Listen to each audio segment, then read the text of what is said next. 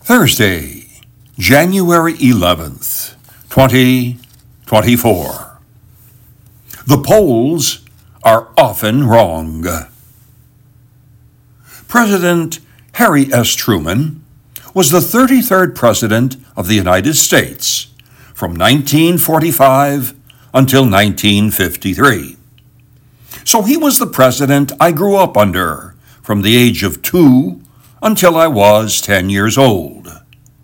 Truman became president upon the death of Franklin D. Roosevelt, who suffered a massive cerebral hemorrhage on April 12, 1945, at the age of 63. At his first news conference, the day after the death of FDR, President Truman said to the gathered male reporters, "Boys, if you ever pray, pray for me now. I don't know if you fellows ever had a load of hay fall on you, but when they told me what happened yesterday, I felt like the moon, the stars, and all the planets had fallen on me." Harry Truman knew what it was like to have a load of hay fall on him, since he had prospered as a Missouri farmer for 12 years before he became president.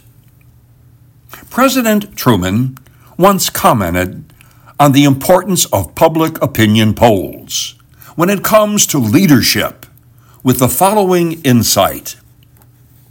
"I wonder how far Moses would have gone if he'd had taken a poll in Egypt. What would Jesus Christ have preached if he had taken a poll in Israel? Where would the Reformation have gone if Martin Luther had taken a poll? It isn't the polls or public opinion of the moment that counts.